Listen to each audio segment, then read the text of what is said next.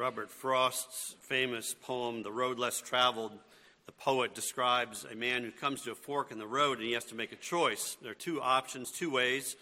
To take one means not to take the other. The Bible also teaches that there are two possible paths in life, two ways that a man or a woman, a boy or girl can walk in this life. Let me show you a couple of examples, and then we'll see how these play out for our text today. In Psalm 1, for example, we read about the man who's blessed, who walks not in the counsel of the ungodly, nor stands in the path of sinners, nor sits in the seat of the scornful. Verse 4, the ungodly are not so. They are like the chaff which the wind drives away. For the Lord knows the way of the righteous, but the way of the ungodly shall perish. Two ways. The way of the ungodly, sinners, scorners, leading to judgment and death, or the way of the righteous, leading to life. This theme runs throughout the Bible. Jesus presented that two-way paradigm in multiple talks, such as in Luke 9, where he teaches the disciples the two paths. He says to them in Luke 9, if anyone desires to come after me, let him deny himself, take up his cross daily, and follow me. For whoever desires to save his life will lose it, but whoever loses his life for my sake will save it. For what profit is it to a man if he gains the whole world and is himself destroyed or lost? One way, try to save your life and you lose it. The other way, lose your life, and in so doing you will save it. And we can multiply the examples. But why do I bring this up? Because the same two paths, the same choice, the same two paradigms are clearly seen and taught in the book of Galatians. We'll see it clearly this morning, though, described not as two paths or two ways, but as an option between walking in the flesh or walking in the Spirit. Look at Galatians 5:16 and 17. I say then, walk in the Spirit, and you shall not fulfill the lust of the flesh. For the flesh lusts against the Spirit, and the Spirit against the flesh. These two are contrary to one another, so that you do not do the things you wish. Two ways of living, in the flesh or in the Spirit. This morning, before we get to the fruit of the Spirit of love, joy, peace, and the rest, we're going to take a sermon to consider what it means to walk in the Spirit. So let me summarize for you the basic theme of the sermon this morning. Living life in the Spirit is a humble, intentional, and perpetual choice to live in the power, the priorities, and the presence of the Holy Spirit and fulfilling God's law through the fruit of that relationship. That's a lot. It's a mouthful. Let me do it again slowly. Living life in the Spirit is a humble, intentional, and perpetual choice to live in the power, priorities, and presence of the Holy Spirit and fulfilling God's law through the fruit of that relationship. Let's ask the Lord's blessing as we look into the text. Father, we do need your Holy Spirit's presence and work to illumine these texts to us. I pray for me that I will present your word accurately. I pray, Father, that your Spirit will apply it to the hearts and minds as you see fit. And may you be glorified through this process this morning, we pray in Christ's name. Amen. We're working our way through the book of Galatians. We have learned that no one will ever achieve heaven through human effort, through good works. And over the last 5 sermons, we looked at what it means to walk in the flesh, in the fruit of that flesh. You might expect I would jump right into the fruit of the Spirit, but I thought it'd be worthwhile to stop just one sermon and take a moment to reflect on what it means to walk in the Spirit. When I did that earlier in chapter 5, verse 16, I kind of took a different tangent, but now I want to go back to that and spend a little bit just today reflecting on what that means to walk in the Spirit. First, I want to make several observations about the flesh and the Spirit together. So it's going to be a 3-part sermon. The first one is observations of the relationship of flesh and spirit. The second, we'll talk about walking in the Spirit, what it is not. And the third section, we'll talk about what it is. So 3 observations about the flesh and the Spirit. First thing I'd like you to note is the antithesis between the flesh and the Spirit. So we need to understand that the flesh and the Spirit should not be thought of as two unrelated options that have nothing to do with one another. Scripture does not describe them as neutral acquaintances, but rather as mortal enemies. We read in Romans 8:7, the carnal mind is enmity against God, for it is not subject to the law of God, nor indeed can be. So then those who are in the flesh cannot please God. But you are not in the flesh, but in the Spirit, if indeed the Spirit of God dwells in you. Now, if anyone does not have the Spirit of Christ, he is not his. That's from Paul, Romans 8. The carnal mind, then, is enmity against God. The two are at war with one another. They're antithetical. We see this also in Galatians 5:17. The flesh lusts against the Spirit, and the Spirit against the flesh. These are contrary to one another. The Christian, then, the second point I'd like to make in relationship of these two, the flesh and the Spirit, is the Christian is a bit of a mixed bag. Though walking in the flesh and walking in the Spirit are antithetical to each other, as over and against one another, the reality is that the Christians who have been regenerated by the Spirit of God and has the Spirit dwelling in them still have remaining flesh. This is what the Scripture teaches us. Thus, there is an internal war that every Christian has to wage. We just read in Galatians 5:17, the flesh lusts against the Spirit. These two are contrary to one another so that you don't do the things that you wish. Which one will win the battle, the flesh or the Spirit? Depends on which one you feed more. Feed the flesh and you fall deeper into sin, sometimes very deeply.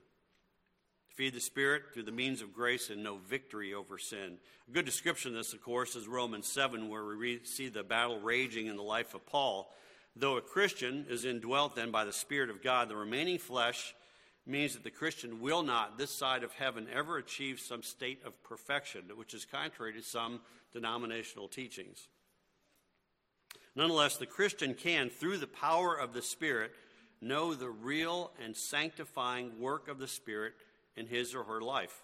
Paul describes this in the past tense in 1 Corinthians 6, 9 through 11. You're familiar with this passage where he describes the fornicators, idolaters, adulterers, homosexuals, sodomites, thieves, covetous, drunkards, revilers, extortioners. None of these, he says, will inherit the kingdom of God. But he says, and such were some of you. You were washed. You were sanctified. But you were justified in the name of the Lord Jesus Christ by the Spirit of God. What does that mean? That means that pornography, addictions, fear, anxiety, worry, habitual lying, people-pleasing, unthankfulness, envy, worldliness, discontentment, impatience, despair. The Bible addresses all of these, and you can find real and lasting freedom to the slavery of any and all of these sins when you exercise the means of grace in the power of the Spirit, when you walk in the Spirit. The third point, both the flesh and the Spirit produce fruit. We've already gone through the several weeks of analyzing the fruit of the works of the flesh. That's usually the way Paul describes it. The works of the flesh ultimately result, as Paul says, in bondage. Either bondage to some kind of a works righteousness, where the hope is that the scales will tilt in your favor in judgment. That's a bondage, thinking I've got to keep working to earn heaven. Or in bondage to your lusts, when you just throw out the law entirely rather than falling under it. You jettison it entirely, and you fall in bondage to your lust and addictions and habitual sin patterns. Paul contrasts that life with the life in the Spirit. We see it in the next verses when we study Galatians 5:22 to 24. We'll go through those, Lord willing, those weeks ahead. But we see that as when one walks in the flesh or the Spirit, we're going to see the fruit that is consistent with the path that he or she has chosen. Now, Jesus tells us this in Matthew 7:17. He says, even so, every good tree bears fruit, but a bad tree bears bad fruit. A good tree cannot bear bad fruit, nor can a bad tree bear good fruit. Every tree that does not bear good fruit is cut down and thrown into the fire. Therefore, by your fruits you will know them. If you look across the page of Galatians 6:8, you see Paul say the same thing. In verse 8 he says, for he who sows to his flesh will of the flesh reap corruption.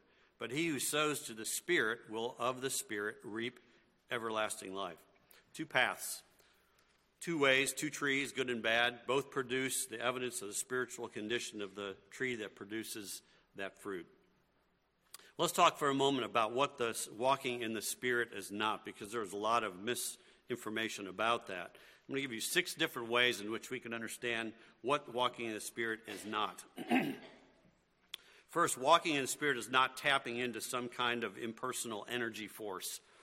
Too often we start to think in Star Wars categories of some kind of universal force that we can tap into. If the Holy Spirit, as if the Holy Spirit is some kind of energy or force that if we just dial it in right, we're going to have the power in our lives for Christ and live His way.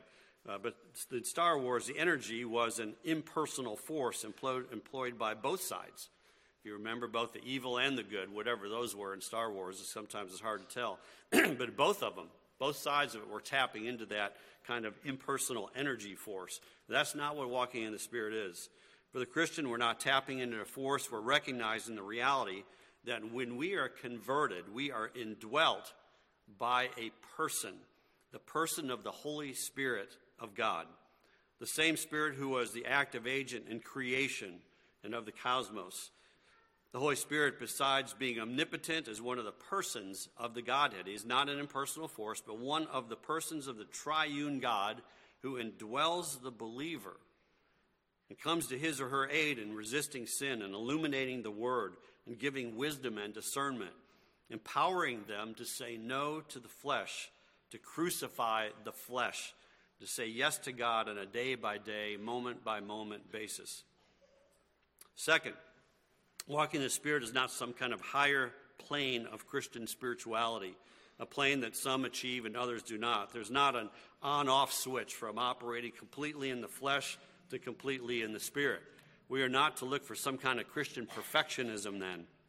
This side of the grave, our best works will always be tainted with some kind of flesh until we reach heaven. So we need to be careful of thinking of walking in the Spirit as a kind of, not to think of it as a kind of higher life to which only the really spiritual can attain, like a kind of 2-tiered Christianity. Many of us grew up with that idea of the carnal Christian who walks the aisle at a young age, shows no fruit of it their whole life until later on, 30, 40, 50 years old.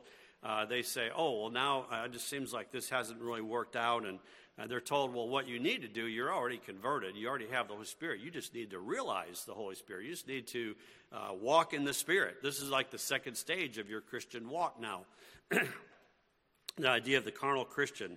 And the cure was then to not repent and become saved for the first time, really, but to just walk in the Spirit. That's not the testimony of Scripture. Rather, walking in the Spirit is presented by Paul as a normal Christian life in which we are sanctified more and more into the image of Christ through the consistent use of the means of grace. Third thing we need to note about walking in the Spirit, I'm going to take a little bit more time on this one, and that is the walking in the Spirit is not passive. When you look at verse 22, what do you read? The fruit of the Spirit is love, joy, peace, etc. Look, if you look over at John 15 for just a moment, let me show you a parallel passage.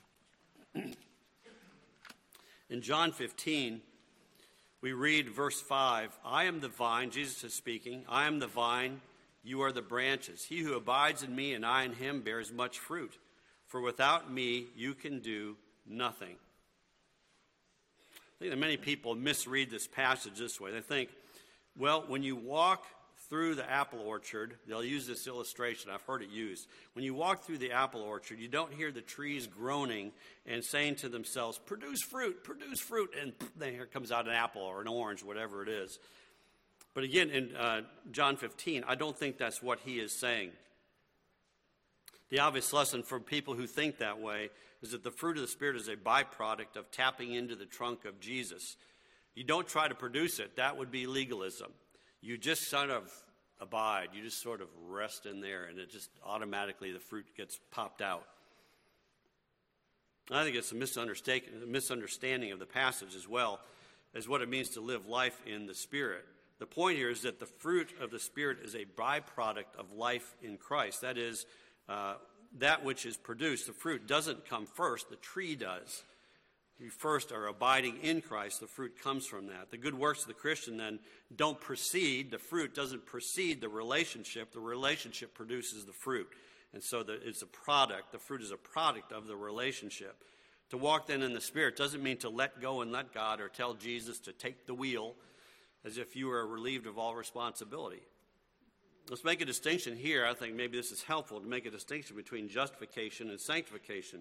Justification is monergistic. That means the work of one. The work of God, the Holy Spirit, regenerates us with a new life in His Spirit. But sanctification is synergistic. That's the work of more than one. This is you working with God through the means of grace.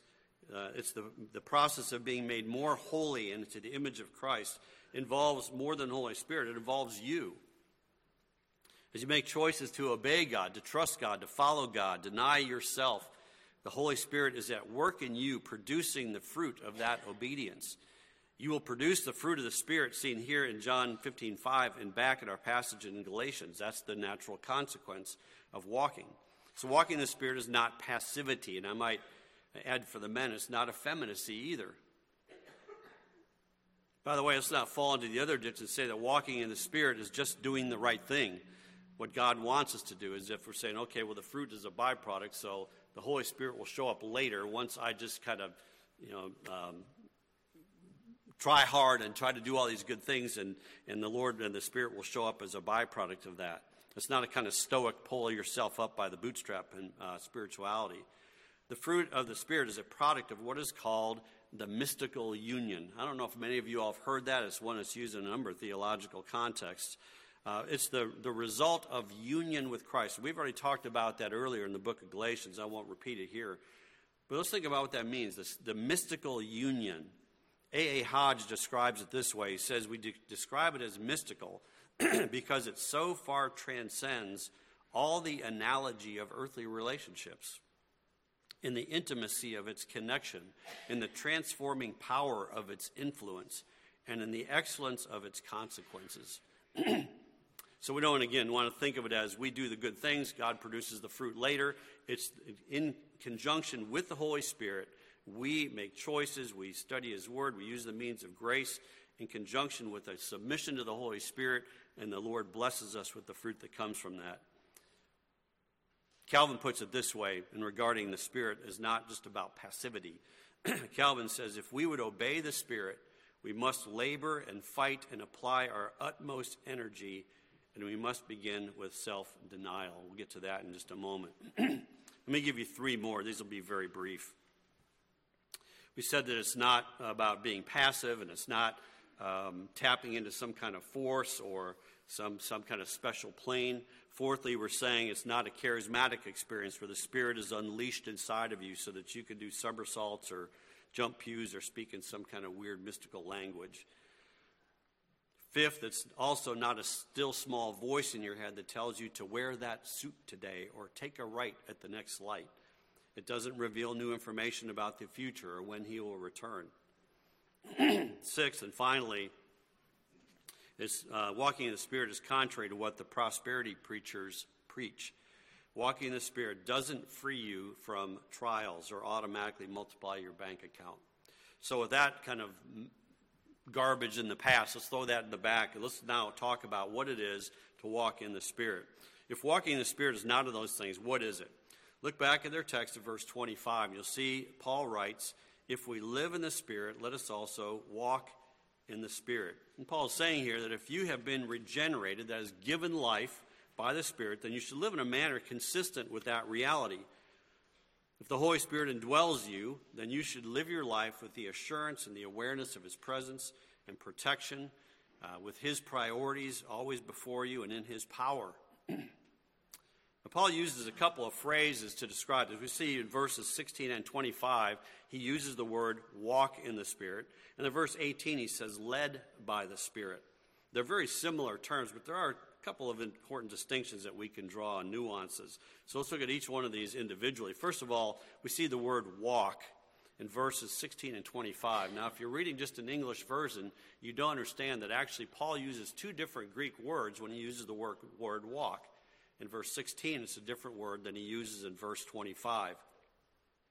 In verse 16, when he says walk, it means going the full circle. This is what the Greek word means. Describing one who incorporates the work of Spirit into all areas of life. It is comprehensive. Now, the other word for walk in verse 25 means to walk behind a leader or to keep in step. Paul uses it again in chapter 6, verse 16, as many as walk according to this rule. It refers to what Paul has revealed about circumcision earlier. So with these two different Greek words translated walk in the English, you get a fuller understanding of what it means to walk in the Spirit. It's comprehensive. It's all of life and a relationship with, walking in step with God's Spirit. Again, we also see that word led that Paul uses. This Greek word that Paul uses employs for our English. The Greek word that Paul uses for our English word led refers to forces or influences affecting the mind. It might help to think of it as in contrast to the flesh, in which we are led by our passions rather than the Holy Spirit. So you think of the flesh and the Spirit, and the flesh we're led by our passions, and the Spirit we're led by the Holy Spirit. Paul uses that same word in another context, maybe it's helpful. Paul writes in 2 Timothy 3:6, "For of this sort are those who creep into households and make captives of gullible women, loaded down with sins, led away by various lusts." So it's describing those who are being led by their passions, by their lusts. We see this in verse 24 of our passage, Galatians 5:24. Those who are Christ have crucified the flesh with its passions and desires. So if you're led by the Spirit, that means you're not led by your passions, your priorities, your agenda. You're led by God's agenda, God's priorities. To capture the idea of being led by the Spirit better, I want to read an excerpt from one commentator that I thought captures this idea well. It's a paragraph long, so bear with me. But he says this: "For the Spirit of God always leads for their profit and advantage, for the spiritual delight, pleasure, and comfort of their souls.